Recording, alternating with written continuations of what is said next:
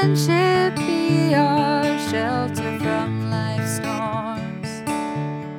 Shalom, and welcome to Torah to the People, a podcast from Temple Israel in Memphis, Tennessee. I'm Rabbi Micah Greenstein.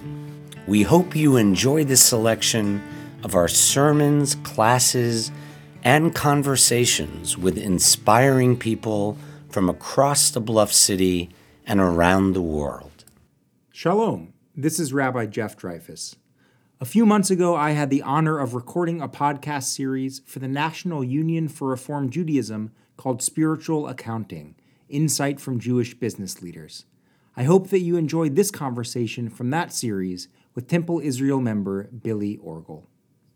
Shalom, everyone. Welcome to another episode of Spiritual Accounting, Insight from Jewish Business Leaders. I am Rabbi Jeff Dreyfus, dialing in live from Temple Israel in Memphis, Tennessee.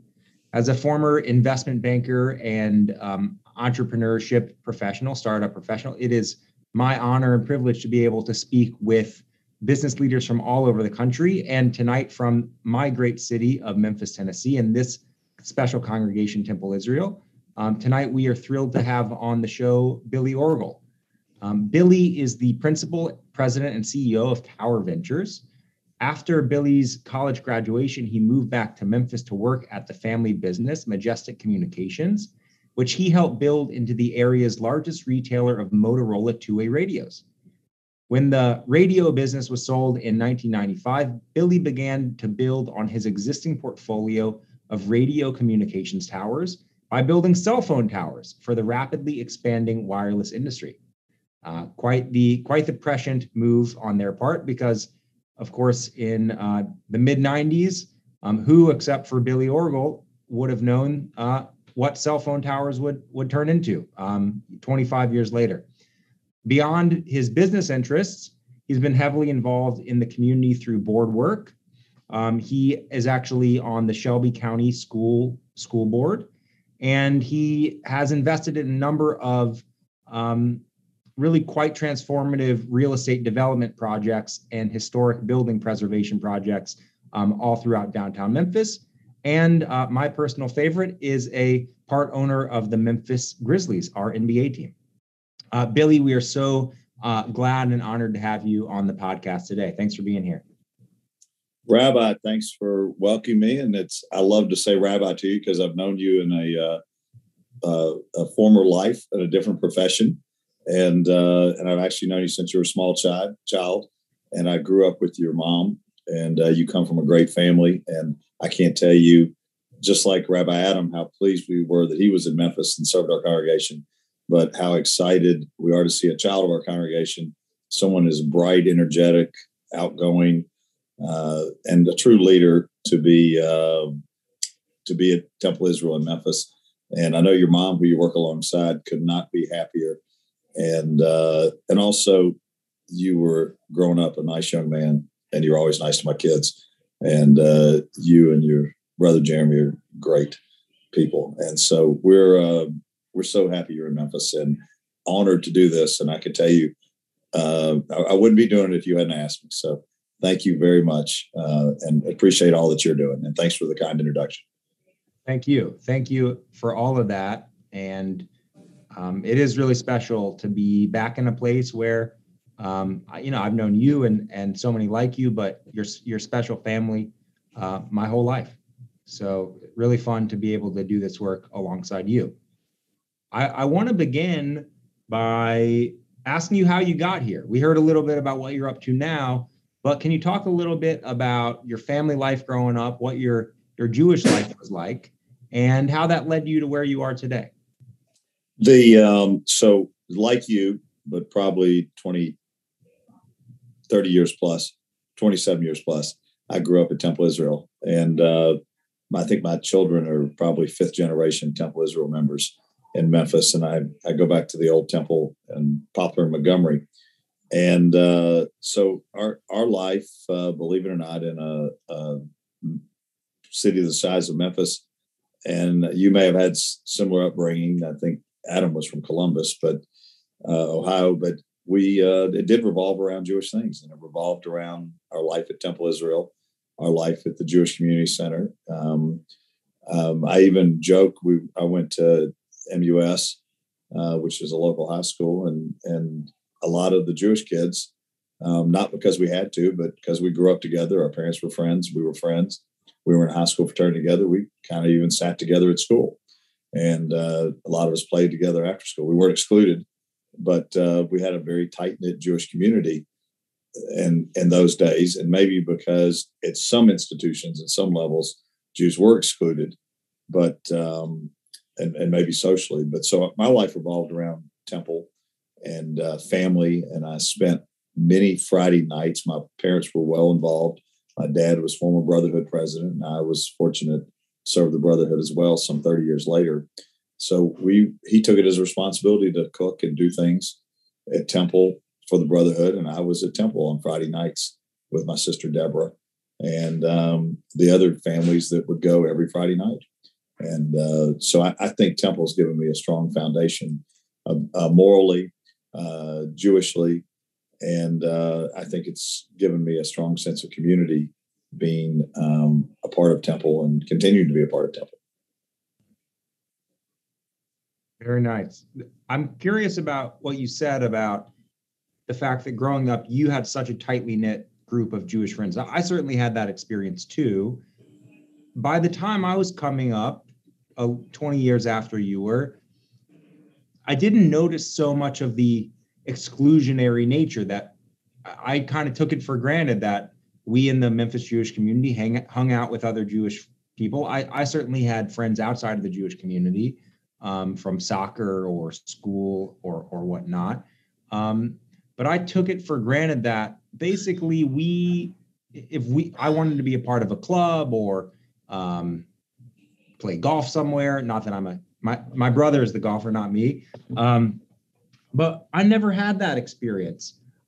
Did you feel growing up any exclusion because of your Jewishness? And I felt different because of it. I would say it's funny is, and we probably don't say it as much as we did, but we would be in such a small part of the population, 10,000 Jews when I was growing up in Memphis we'll call it 1 million people. So that's, you're good. You're an entrepreneur and a good student, WashU grad. That would mean, so 1%. So, and it's funny. I'll tell you this anecdotally, like my guy that used to do a lot of my dirt work on towers, he did a lot of work for a lot of Jewish contractors and other people. He knew a lot of Jewish people, or what he thought was a lot, but he was from Mississippi. And we went to lunch one day, and I said, he's saying something about this person, that person. He said, how many Jewish people do you think live in Memphis? Jamie is his name. He said, I don't know, 150,000. And I'm like, no. I said, 10,000. He said, you got to be kidding. I said, no, that's it. But just because that was his reference, those are the people he did business with, so he knew it. So what's funny is I don't do it as much anymore, but we would refer to people as non-Jews. And so really, I mean, 99% of the people aren't Jewish, but we would always say non-Jews.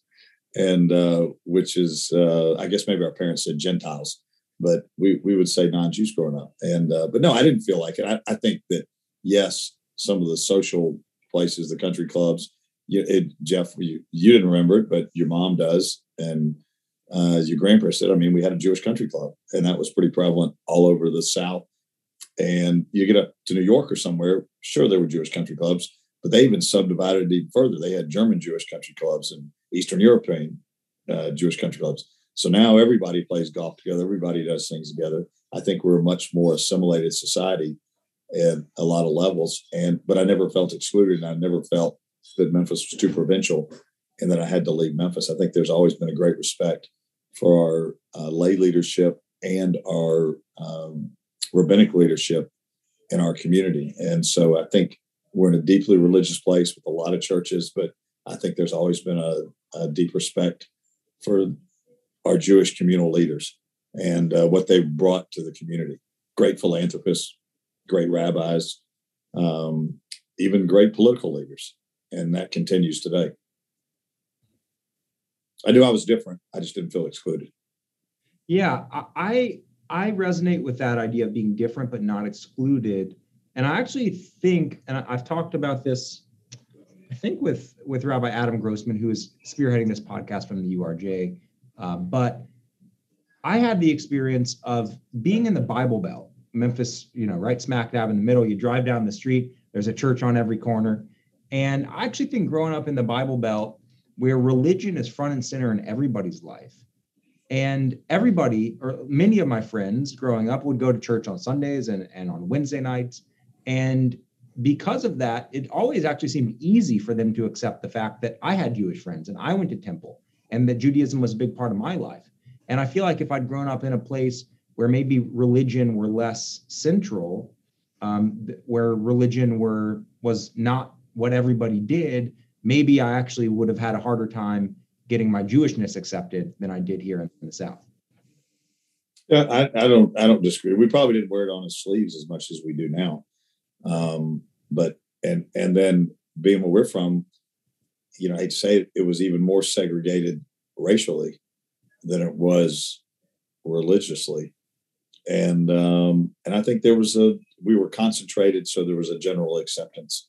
And there was because we were concentrated, because a lot of Jewish people lived in the same area.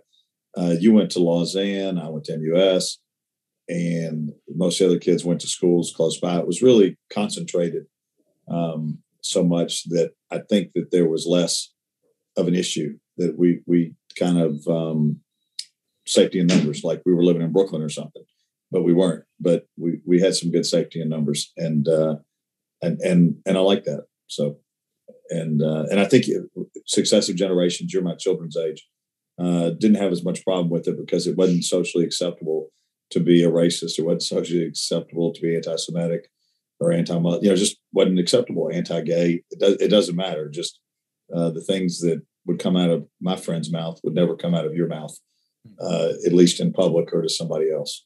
So that's a start. It's a good start. So you talked a second ago about how temple and Judaism was a place that really shaped your values. And I'm curious, growing up, you grew up, if my math is right after the civil rights movement. You maybe were a little kid when Martin Luther King was shot here, and all of everything that surrounded that. But this place, Temple Israel, and in large part, Reform Judaism around the country, although not everywhere, were big in promoting civil rights and dialogue and partnership with the African American community.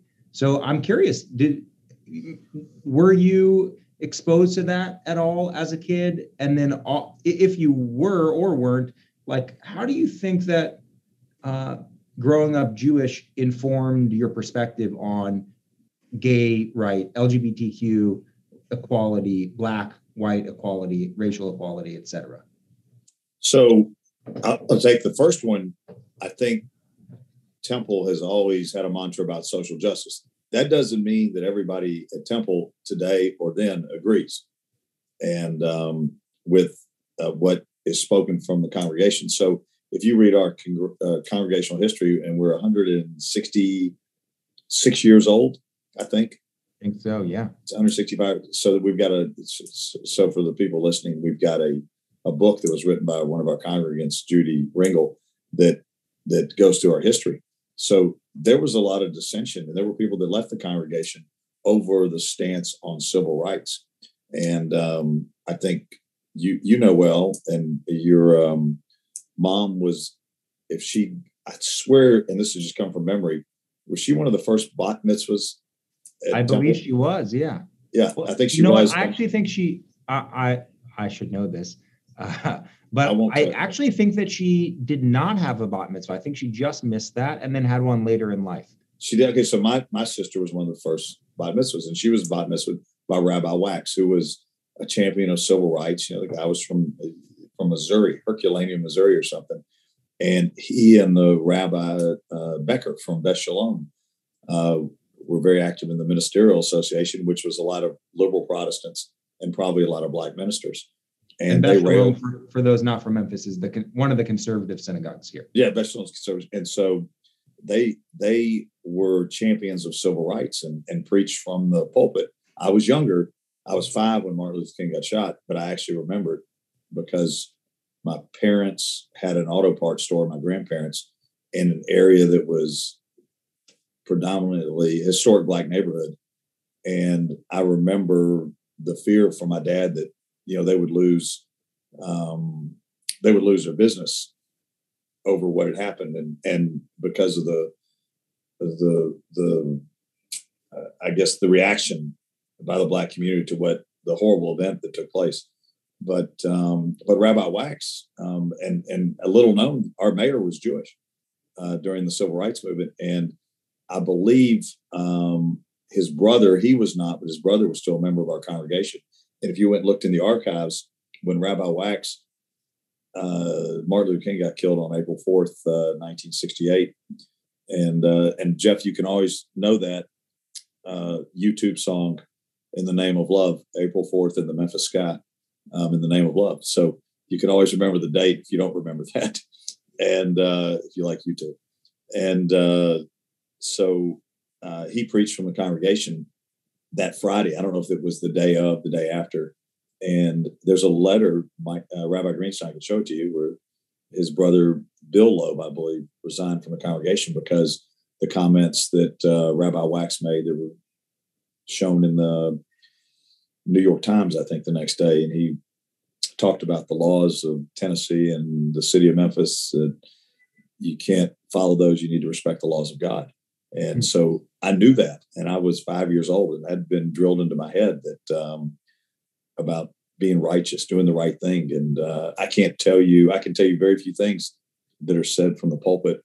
And that's not because we've got 2 rabbis on the podcast, and I have one that's a very dear friend, but there's not a lot of things I remember.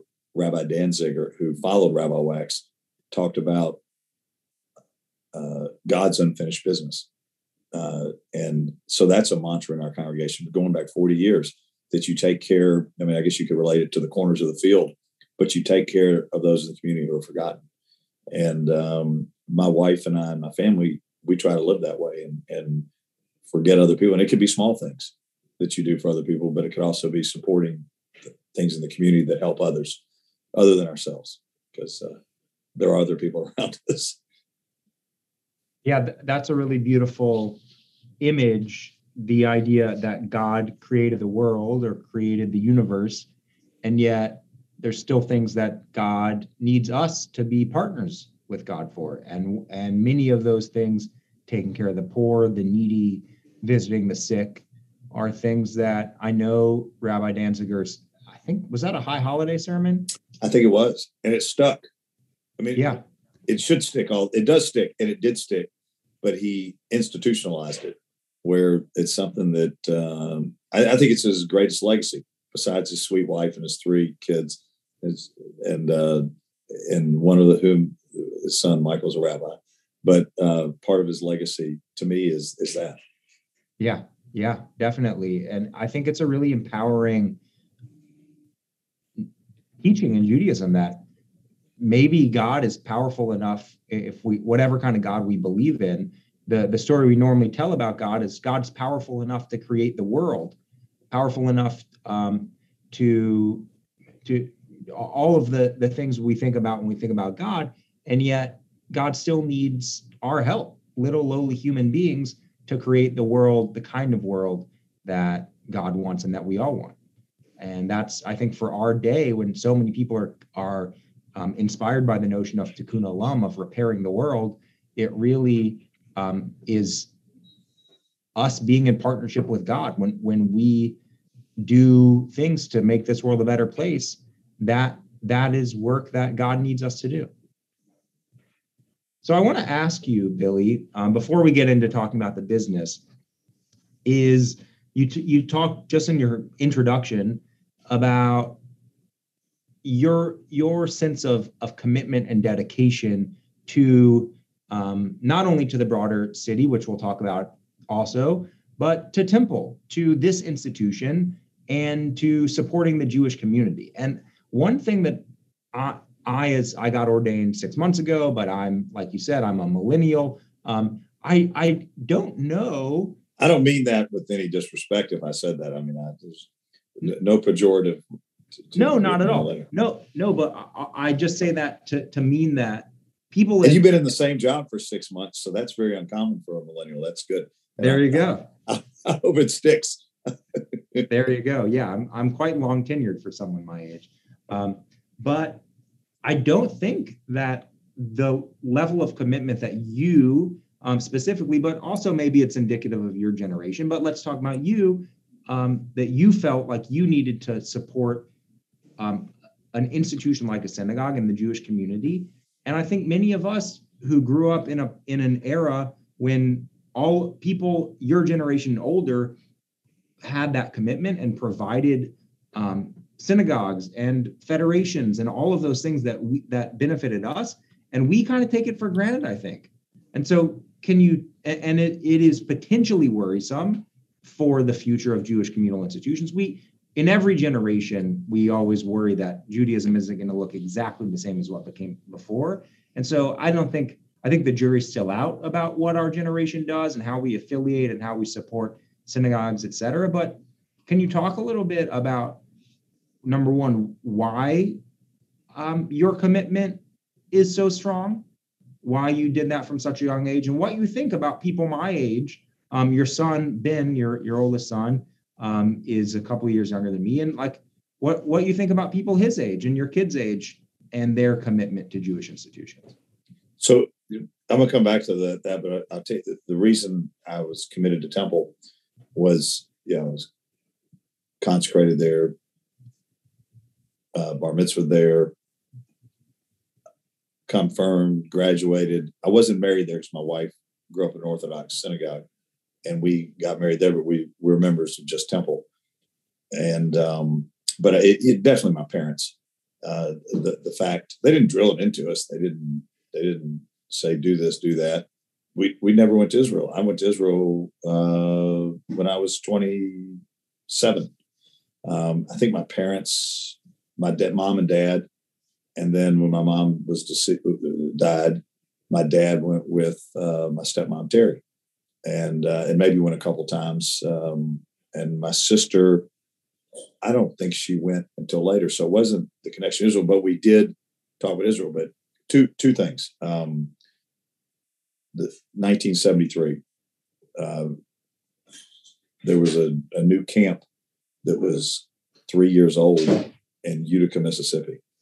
And I think in the 60s, we had a lot of great leaders at Temple, Julian Allenberg, Rudy Scheidt Sr., Scheidt Seminar, and both of blessed memory, that along with others from around the region, which would be West Tennessee, Arkansas, Mississippi, and Louisiana, decided we need a Jewish camp. And that was a 10-year odyssey that culminated, I think, in the summer of 1970. So in February of 1973, my parents, they had adult weekends. And I think your grandparents, Sumner and Phyllis, used to come sometimes, I believe. But if I'm wrong, you have to ask your grandmother if I'm wrong. But and my parents and your grandparents were friends. And they took us down there for the weekend, my sister Deborah and I was 10, she was 11. They signed us up for camp that summer. And that was 58, 48 years later. I'm not there all the time, but I've never stopped going. And so that gave me a strong Jewish identity. I've still got friends. I told one of them happy birthday the other day from camp. Another one's in the lighting business. I just asked him to quote on something for me, just from a store down in Alabama. And I've been in weddings, attended their parents' funerals. We just this summer went on a vacation with 3 of my camp friends and their wives, and on a golf trip. And you're talking about relationships that were started and nurtured for the last, we'll call it 50 years, just because we're rounding up. So that was a big part of it. And I know the camp celebrated its 50th anniversary right before the pandemic in November of 2019, and I was fortunate to be involved in that effort down in New Orleans. And so I think that really had a lot to do with it. I mean, I would come home from camp and I'd count down the next 11 months till I was going back. And that was a big part of my life and my sister's life. And that was a big part of our social life. And I was president of the regional youth group. And I just thought that was what I wanted to do. I decided when I was in seventh grade that that's what I wanted to do. And as I continued on to college, as we all know from college, I went to University of Texas. I didn't do a whole lot of things Jewish other than being a Jewish fraternity. But Temple had a perpetual endowment campaign, which is the money that's used to preserve our beautiful 30-acre campus and our beautiful building that takes a lot of upkeep. And so the founding father of what I would call the modern congregation when we moved to our new location in 1976 was Abe Plow of the Plow Drug Company. And he paid for about half of the new building. Others chipped in, but he was the driving force behind it. And they wanted an endowment to take care of the building. And my mom says, you and your sister are going to donate your money to that. And I always remember that. And I told my kids the same thing 30 years later when we had an endowment campaign, and my two oldest children donated money to the campaign. And it was called something different. But I thought that was so important and we're pretty egalitarian at Temple Israel. Until last 15, 20 years, we haven't really named a lot of things at Temple, and which was fine with me.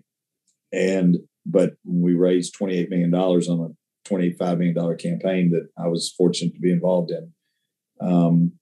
And I remember one of our congregants who I grew up with, who's still friends with me, and who grew up in a pretty well-off family. He argued vociferously in our meetings that somebody's going to give $1 million and somebody's going to give 100 to this $25 million campaign where we raised 28. He said, but when we list them all, they need to be listed alphabetically. Nobody needs to know out of the 1,000, out of the then 1,800 members, who gave. We know who gave, but we don't need to know how much they gave. Now, there was another wall that listed the naming opportunities, but the main one, when you walk in the entrance near your office, Jeff, is a list of names, a sea of names. And I think it's there. I can't remember if it's a mobile. It may be a mobile or something. I'm trying to remember what it was. But I thought that spoke volumes about our congregation and how you treat people, that everyone's the same. One God, everybody's the same, everybody created by God. And that nobody gets better seats at high holidays. Nobody gets preferential treatments. Doesn't matter if you're the largest donor.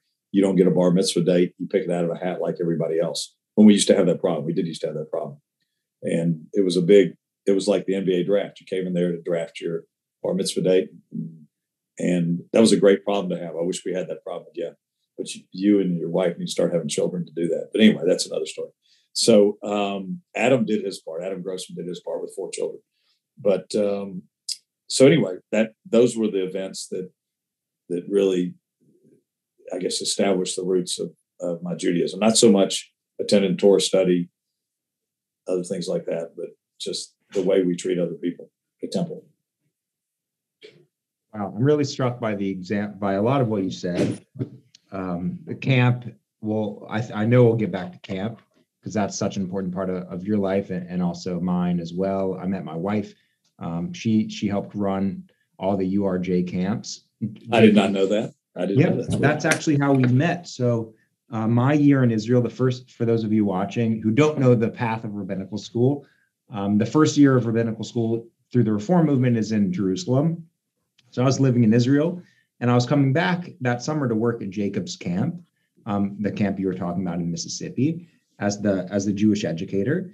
And I was going to this seminar, a training seminar at a kibbutz in Israel, and my now wife, who at that point was a stranger, was the associate director of camping for the URJ, the Union for Reform Judaism. And so she was there training on the Israeli shlichim. And we hope that she doesn't mind that I'm telling the story on a podcast. But we met and hit it off. And she was living in New York and I was still in Israel. But we met because of camp, and we hit it off and dated long distance for a while, and now she's my wife. So camp also brought us together, which is very, very special. But I'm actually really inspired by this story about your parents and your mom saying, we're donating to this campaign and I want you to as well.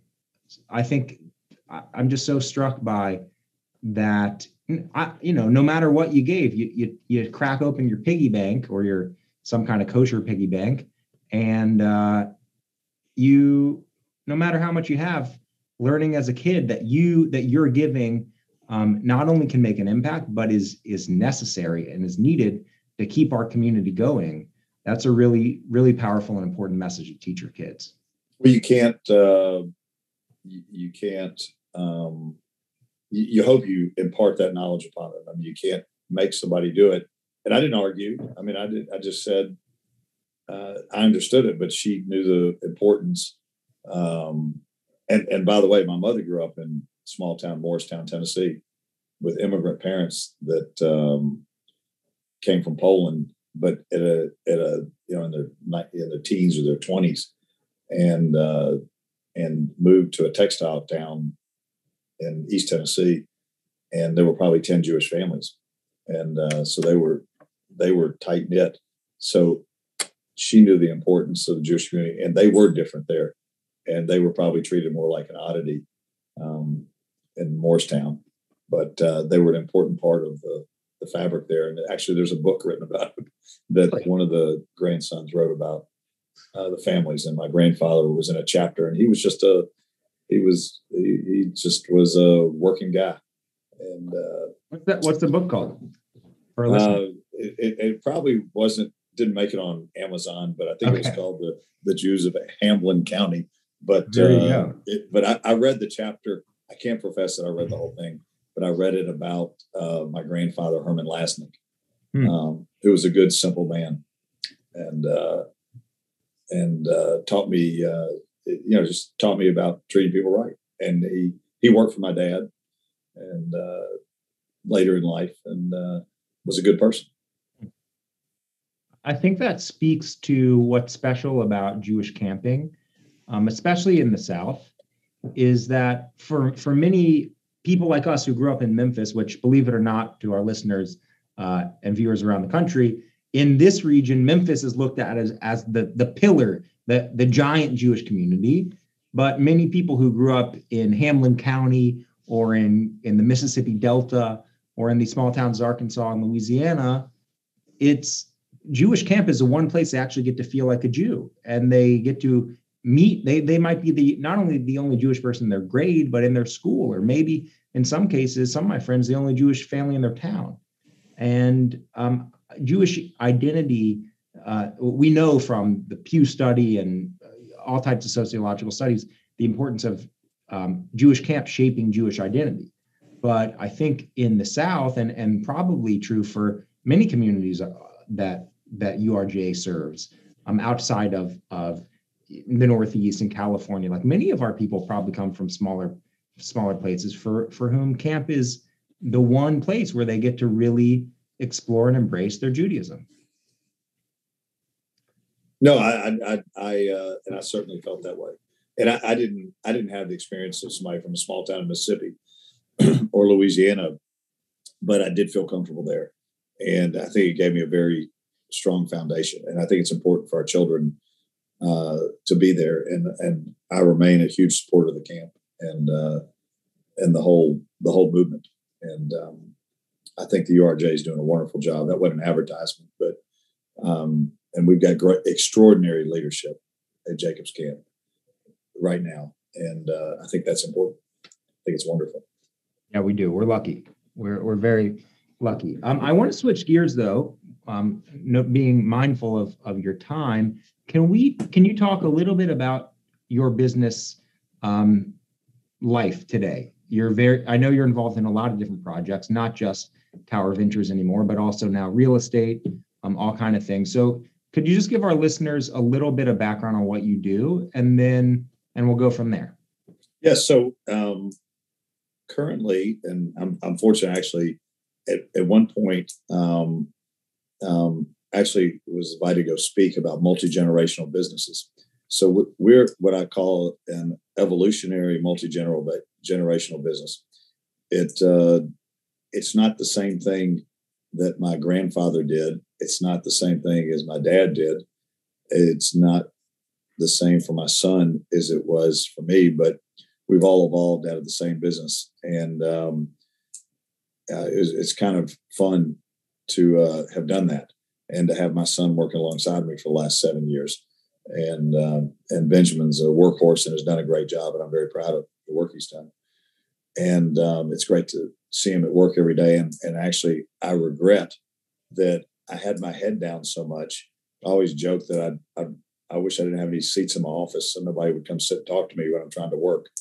And so I worked alongside my dad for a long time, and a big regret that I didn't, spend more time just sitting there talking to him and letting him impart wisdom upon me, which he had plenty of wisdom, that could be another podcast. But we started the two-way radio business, and that's like Motorola radios. And we had licenses, much like a cellular license, and we had dispatch service, and we sold it. We had a paging company. We sold the service to plumbers, contractors, paving companies. And in the mid-90s, made the decision. We grew the business pretty rapidly, made the decision that we would sell our licenses, which were really the valuable part of it, and the customers. And that business evolved into another cellular license. Nextel, which was around back then, later bought by Sprint, and now Sprint's owned by T-Mobile, ended up developing a third at that time cellular network. Well, since we had sold to Nextel ended up being the successor company to who we sold to, but they were capital constrained and they needed towers. They had to build a network to match. And I'll make it simple, AT&T and Verizon, because that's who the original guys basically were. That's not exactly the way it was, but they needed to match and build out a network. You wouldn't have a cell phone, Jeff, if I told you it would just work in your neighborhood. And then maybe when you got to Atlanta, it would work. You had to have it work nationwide. So the big guys didn't want to let anybody else on their cell towers. And we owned some towers from our former business that we kept, that the people that bought us didn't want. And we didn't know what to do with them, but I had nothing to do. I moved my office over to I actually worked for the people I had a 2-year contract. I was getting paid whether I worked or not. And after about 6 months of someone asking me questions and asking me to do things, I said, you know what? I'll advise you, but I'm not going to run it like I did before. I moved over to my dad's warehouse and manufacturing facility, cleaned out an office that had magazines from the 60s and 70s, and started leasing my towers and started building more for Nextel. That evolved. We built 3 or 4, built 11, built 20, built 100, and took on some great partners. So we switched gears a little bit. We built 300 or 400 of them, sold them. We switched gears a little bit in 2007, and mergers started happening in our industry. And when that happened, AT&T merged and bought companies, and they were their competitors. So they had towers near each other. So they sold packages of their towers that were duplicative, that they had decommissioned their equipment, and they went to the one next door, and we bought them. And that really grew our company. I mean, the most we had was 150 towers. All of a sudden we had 500 towers.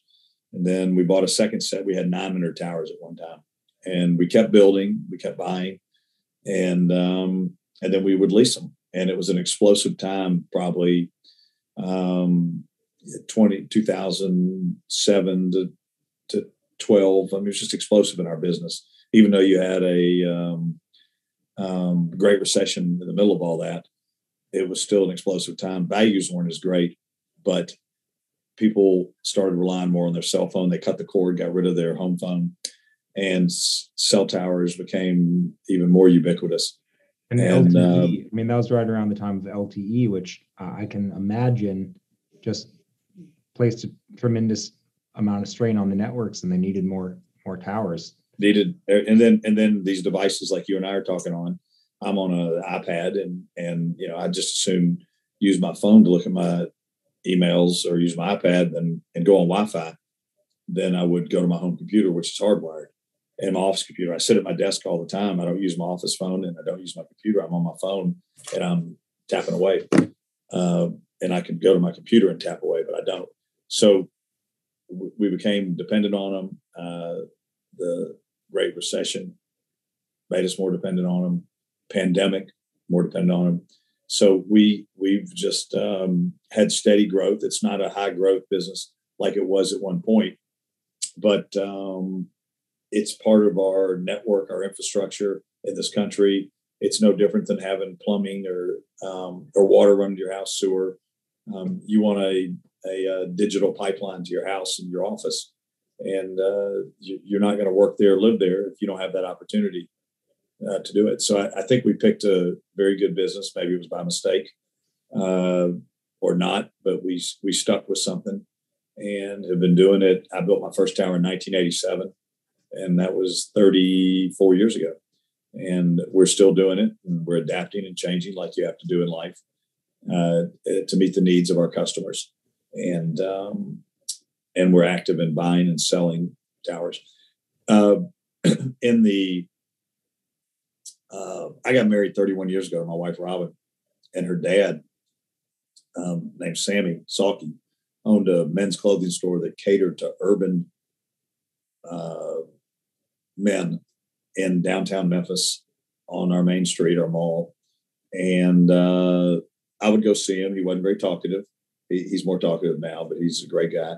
And he had his building. He had his business, Sammy's, in the basement. And I mean, he'd had Mick Jagger in there before, Michael Jordan, a lot of NBA players, NFL players, and he had a great reputation and great shoes, great fashion.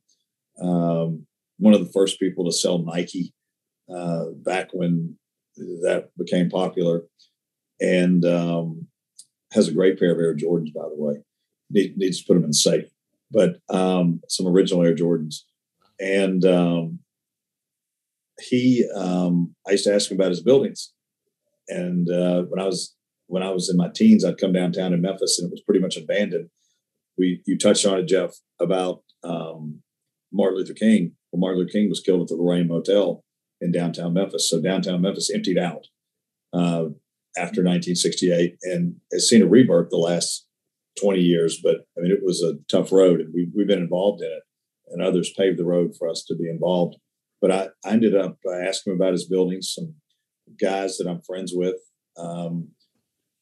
now, not then, went to my father-in-law, said, "Hey, we want to buy your building." He said, he really didn't want to talk to him. He said, "Talk to Billy." And so a friendship was struck up, and one of them was a real estate agent, a broker. The other was a lawyer. And we are still partners 16, 17 years later, and we bought his buildings. We bought some more buildings and started doing historic projects on downtown Memphis, on the mall. And we've built, 1,000 units, 7 or 8 different projects, partnered with other people, but we've developed a little niche in doing historic buildings. And I would say it culminated with us doing the Tennessee Brewery, where my office is located, which was a 1890s brewery that was defunct in 1954, and became a scrapyard, became abandoned, became a place where people, Jeff's age and older and younger, went in there and sprayed graffiti and had parties, snuck in, took pictures, did whatever. It was just kind of a urban playground, abandoned, and they were going to tear it down, and I got interested in it. And now it's the home of Tower Ventures and about 350 other people, and a couple of restaurants and a big parking garage, and something I'm very proud of that we work very hard on, a partnership with a lot of people to get done. And it's led to some other very large historic projects that we're working on. So I want to ask you, in addition to the tax credits that you get for historic preservation, I'm certainly not an expert in this area. What drives you to do historic preservation as opposed to just tearing stuff down? And I'm sure it'd be easier from an engineering perspective and you don't have to build apartments in downtown Memphis in the heart of a city. You could build anywhere. So what drives you to want to preserve these buildings and to help rebuild this part of town that for decades was unfortunately derelict? And actually, we're in the shadow. Almost every project is in the shadow of Lorraine Motel, the site of assassination of Martin Luther King, in the National Civil Rights Museum, which I'm honored to be on their board, along with Rabbi Greenstein, who's been a longtime board member. So I do build some urban projects, some suburban projects. We do it in Texas, and we've done some in Memphis, and I'm proud of them. And I'm proud that we're giving great living space to people. But much like Temple and the history of Temple and preserving our heritage, I think that's important. I think we have to know where we came from, and to get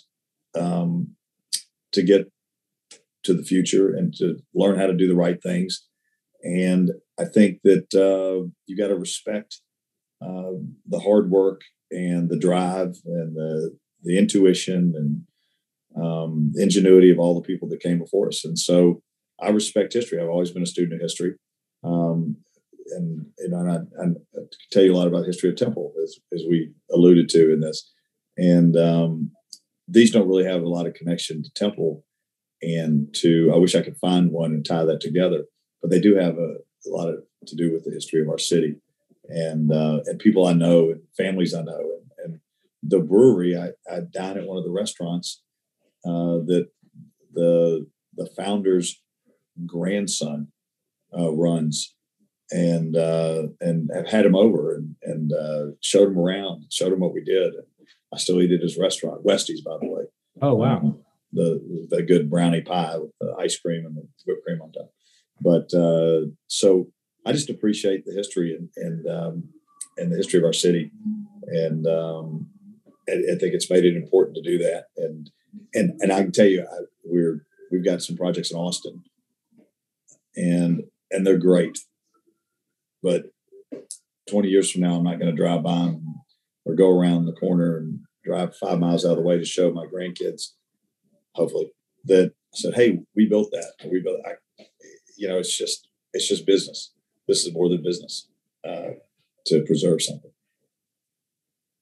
That strikes me as a very Jewish thing. You said it doesn't have a connection to Temple. It has a connection to Memphis, but it's a very Jewish idea to want to carry on the legacy of the people who came before and to pay homage and honor to the hard work and the innovation and the commitment that the people who came before made, whether it was to creating a building or creating a community in a part of the city. That every time we read rabbinic text, when we read the Mishnah, when we read the Talmud, they're always quoting and paying on homage and honor to the people who taught them and who carried on our tradition to the generation that we find ourselves in. Yeah, no. So I think you got to respect your. I wouldn't be politically correct. Forefathers, just because I think a lot of text says that, but I think you have to respect that. And I can't tell you. And we alluded to Rabbi Wax, but the spirit of giving with and the viewers should know this because we're in a special place. You walk in, and I don't even know if Rabbi, you know this, or Rabbi Grossman knows this. You walk into our synagogue and you come in the main entrance, you turn to the left, and there's a portrait before you get to the Danziger Chapel. And do you know about that portrait? Of the Plows? Yeah. So the main benefactor of our congregation, and it, if it was football, he'd be Tom Brady because he's won more Super Bowls than anybody else, but I'm a Cowboys fan. And, but I respect what Tom Brady did more for our congregation. And we still talk about him. He's probably been deceased 35 years, but his wonderful family is still so generous to Temple. All he asked, he didn't want to be called the Plow Temple. It could have been. Didn't want to be called the Plow Auditorium, the Plow Foyer. All he said was, I want small picture of my parents placed there with a very small tag, and most people would never know who it was. I mean, it could be a Norman Rockwell painting, and no one would know. But to have that kind of spirit, and I will tell you, one of the great projects I did, as this does tie Temple in, was his broadcast company, A. Plows, is down at 66 Union Avenue and Main Street. And there was a Walgreens there, but it was Plow Broadcasting, WNPS, I think. I can't remember what it was, but and we call it Radio Center Flats. And we were going to partner with his family, and we ended up the three sisters, his granddaughters, said, "It's too much trouble. Just buy it from us." So, but I always took great delight in that that we took that building, something that he had built that was part of his legacy, and that we redid and renewed it again, and working with his wonderful family. So I can tie that my real estate into it. I didn't think There about you go. that. There you go. Thanks for telling me about that. I didn't realize that was actually a way, not of him taking credit, but as a way or seeking recognition for himself, but as a way of paying honor to his parents. I think that's number 5, isn't it? Honor thy mother and father. There you go. I reminded my daughter of that at her bat mitzvah. I said, you follow, you'll probably come clean on most of the commandments, but you need to pay particular attention to number 5. There you go. There you go. I want to ask you in the little time that we have left, we've talked a lot about what you're doing in business, but can you talk a little bit about the values that guide how you do what you do? How do you try to live your life as a business person? Well, I one, and you get older, so maturity helps. I really, even with my kids, especially my wife, I try to be understanding and not get angry.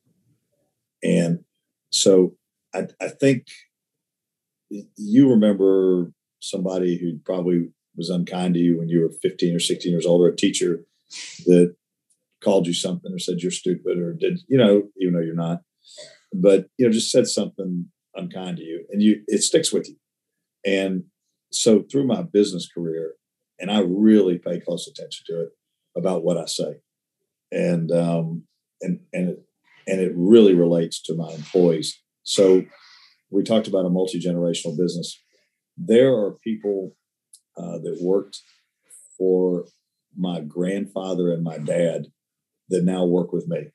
And I've got 2 of them. There were 3 employees. When my dad shut his business, I said, why don't I hire these 3 people? We'll retrain them. We'll find a job for them. So all 3 of them have never had another job. In fact, 2 of them retired after 40 years working with my family. Came to our family events. Funny story, one of them got, I know I'm going to digress, but I got to tell you this. My daughter, Megan, is 26. She got bat mitzvah 13 years ago. There's a gentleman in my office named Melvin Gage, and he worked with both my grandfathers and my dad, because my dad had his dad work with him, and he hired my mother's dad too. And Melvin, we're at Temple, and he's at a bar mitzvah, and Melvin is an African American, and we're at Jonah Lender's bar mitzvah. I walk up to him and his wife, and I said, "Hey, how are y'all doing? I didn't know y'all knew the Lenders." And he says, "We don't." And I said, "But you're at the bar mitzvah." He says, "We got the date wrong. They came to the wrong bar mitzvah." Megan's was the next week, and he stayed there. But he retired right before the pandemic. And I'll give him credit because they sat through a 2.5-hour service. But people in my office are like family, and we worked together a long time. It's because my dad, who was a character, who was friends with your grandfather, Sumner, of blessed memory, was rough, but he had a good heart. And if somebody needed something, he would take care of them. And he might say things he didn't mean, but he took care of them. And I tried to refine that a little bit and watch what I say and take care of people. So I generally don't get mad, and I try to be understanding of people in my office. I can fume sometimes, but I try to be understanding, and that's why our employees stick with us a long time, and very particular about who comes and works. I don't want to upset the apple cart, but I want good people, and I want honest people, and I want people with integrity, and I want them to work hard too, and want to make money for the company, and we take good care of people. So I think we're a nice place to work, and I think I learned that from my dad and my mother, because my mother, before she passed away, worked with my dad, but just how important it is to take care of people and treat them kindly, and that's a Jewish value somewhere in there. Definitely. You name so many Jewish values. Just reading Pirkei Avot, our central ethical text, that so much of morality is, can't think of which mission this comes from, but just to greet people with a pleasant countenance, to show people respect, to treat them kindly when you meet them, and the other Jewish piece that brings up for me is there's a story in the Talmud about imagining, and I think we actually talked about this in an earlier podcast, but imagining when you die and you go to heaven, or you're standing at the gates wondering if the angels are going to let you in, and what does the angel ask to determine whether or not you can enter? It's not, did you come to services every Friday night? It's not, did you how many ham and cheese sandwiches did you eat? Or in Memphis, maybe we should say, how many racks of ribs did you eat growing up? No, it's, were you honest in your business dealings? And depending on that question. I think that's I think that's very important, and I try to teach that to the people from us. I would tell you one thing, that we talked early about anti-Semitism, and so I am particular. It doesn't mean I'm going to say something, but I remember it. So we were up, my partner Craig Weiss and I were up doing a tower lease in 100 miles outside of Memphis in some rural community, and we went to this guy's house. I remember he had one arm, but he came out with a gun in the other when we walked up to his house, and we were negotiating a tower lease with him. He was eating bacon. I remember it smelled good, and I don't have a problem eating bacon. And but anyway, we got talking to him, and I looked around. He was a big Civil War buff, maybe was still reliving it, and he's actually named after one of the generals, Nathan Bedford Forrest, I think, if I remember correctly. That was his middle name, Forrest, and or Nathan. It was Nathan, and so his son lived up in Nashville, and my partner and I had to negotiate the lease with him. So we made him an offer, and it's a fair offer. And I always tell my people that don't go out and do something below market with people, because they'll find out. And having a landlord and a tower is like being married. It lasts a long time. So, and there's always going to be give and take, and there are always going to be things you need to do. So be careful what you do and how you write the lease. So be fair. And I can tell you the lowest ground lease that I ever did, I believe, was with him.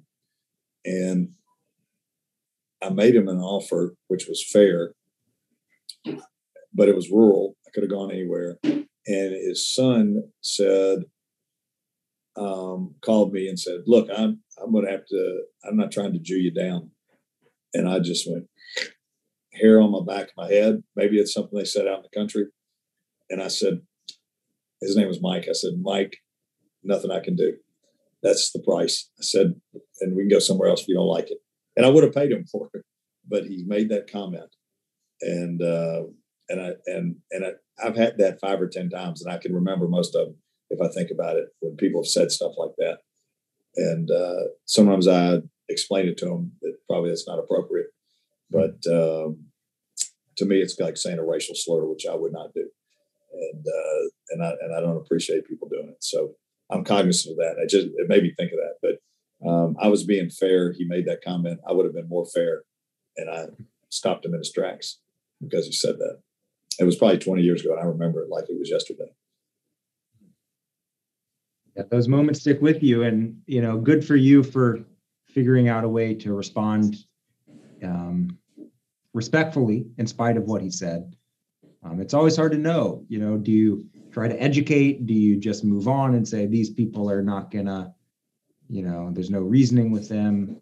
But I think also, growing up in the South has shown me that there's a lot of people that are just ignorant, and they may not know. I think it was ignorance. I think it was ignorance, but I just it irritated me, and it irritated my partner. And it happened recently too, and I ended up doing business with people. I still do business with a guy as a contractor of mine. Made a similar comment sitting in my conference room, and several of my partners are Jewish, and none of us appreciated it. And we let it go. We just didn't do business with them. So I want, instead of ending on a negative note, who wants to end on anti-Semitism? I want. Yeah, we don't talk about that. No, I appreciate you bringing it up because it's a real experience, but that many people face. But I want to ask you to end with a question of meaning. That Judaism is one path of many that guides us on how to find meaning in life.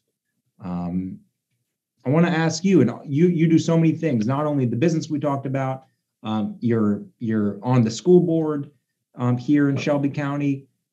You've been so involved in so many different things. What helps you find meaning? What do you find meaning in, whether it's passing or working with your kid in the business? How do you think about finding meaning in your life? I think by doing the right thing and finding activities, pursuits that make a difference. And you mentioned the Grizzlies earlier on, and the fact I could be involved in the ownership group. It wasn't about what most undersized Jewish guys, why they want to own an NBA team or be part of something like that. And this was Jews, people that aren't Jewish, people in the community, black, white. It had nothing to do with it. It had to do with our community and being a part of our community and making Memphis a better place and making sure the team was here, because it's one of those things like our Memphis Tigers basketball and football that brings the community together, and it's part of our fabric. And so what motivated me to invest was not so as could have you say, hey, he's a part owner of the Grizzlies, whatever. Had nothing to do with that. It was because it made a difference for Memphis. And in my philanthropy, if it can make a difference for Temple, Robin and I are going to make a difference for Temple, because we wanted to sustain beyond the 167 years. And when I was president of the congregation, I can tell you what I lived by was like, you're only here 2 years. The place has been here at that time 155 years. Don't do anything to screw it up. The people of the last 155 years didn't screw it up. So don't mess it up in your 2 years. And remember, you're just kind of a placeholder. Then you go back to being a regular congregant. And while you're doing it, don't make people mad, because you're going to live with them for the next 40 years. And so, yeah, I kind of think that. I think where I can, in my wife and I's philanthropy, what we're involved in, it's where we can make a difference. And school board was about that. I wish I made more of a difference on the school board, but it's tough. Another podcast that we'd have to add to that, along with the one about my dad. But it's hard, but it's incremental. And but I do feel like I can make a difference in Temple, and I do feel like I can help raise my family Jewishly to do the right thing, and to follow the commandments, and try to live a good Jewish life, and also love our community like I do. Billy, thank you so much for being with me tonight, for sharing your story with all of our listeners, but also just for doing what you can day in, day out to make this world a better place. It's a very inspiring story, and I really appreciate all that you and Robin and your family do for Temple, for Memphis, and for this whole Jewish world, and really the whole world. So thank you very much. No, well, hey, thanks for having me, and I appreciate it. I hope you had a good holiday, and I know I will see you very soon. But I Sounds enjoyed great. it. I'll see you soon. Take care, everybody. We'll see you next time. Bye, guys. I hope you enjoyed this episode of Spiritual Accounting. If you want to check out the entire series, head over to RJ, like Reformed Judaism, rjonthego.org, for this entire series, as well as engaging and enriching Jewish content for Jews of all ages and all backgrounds. Take care.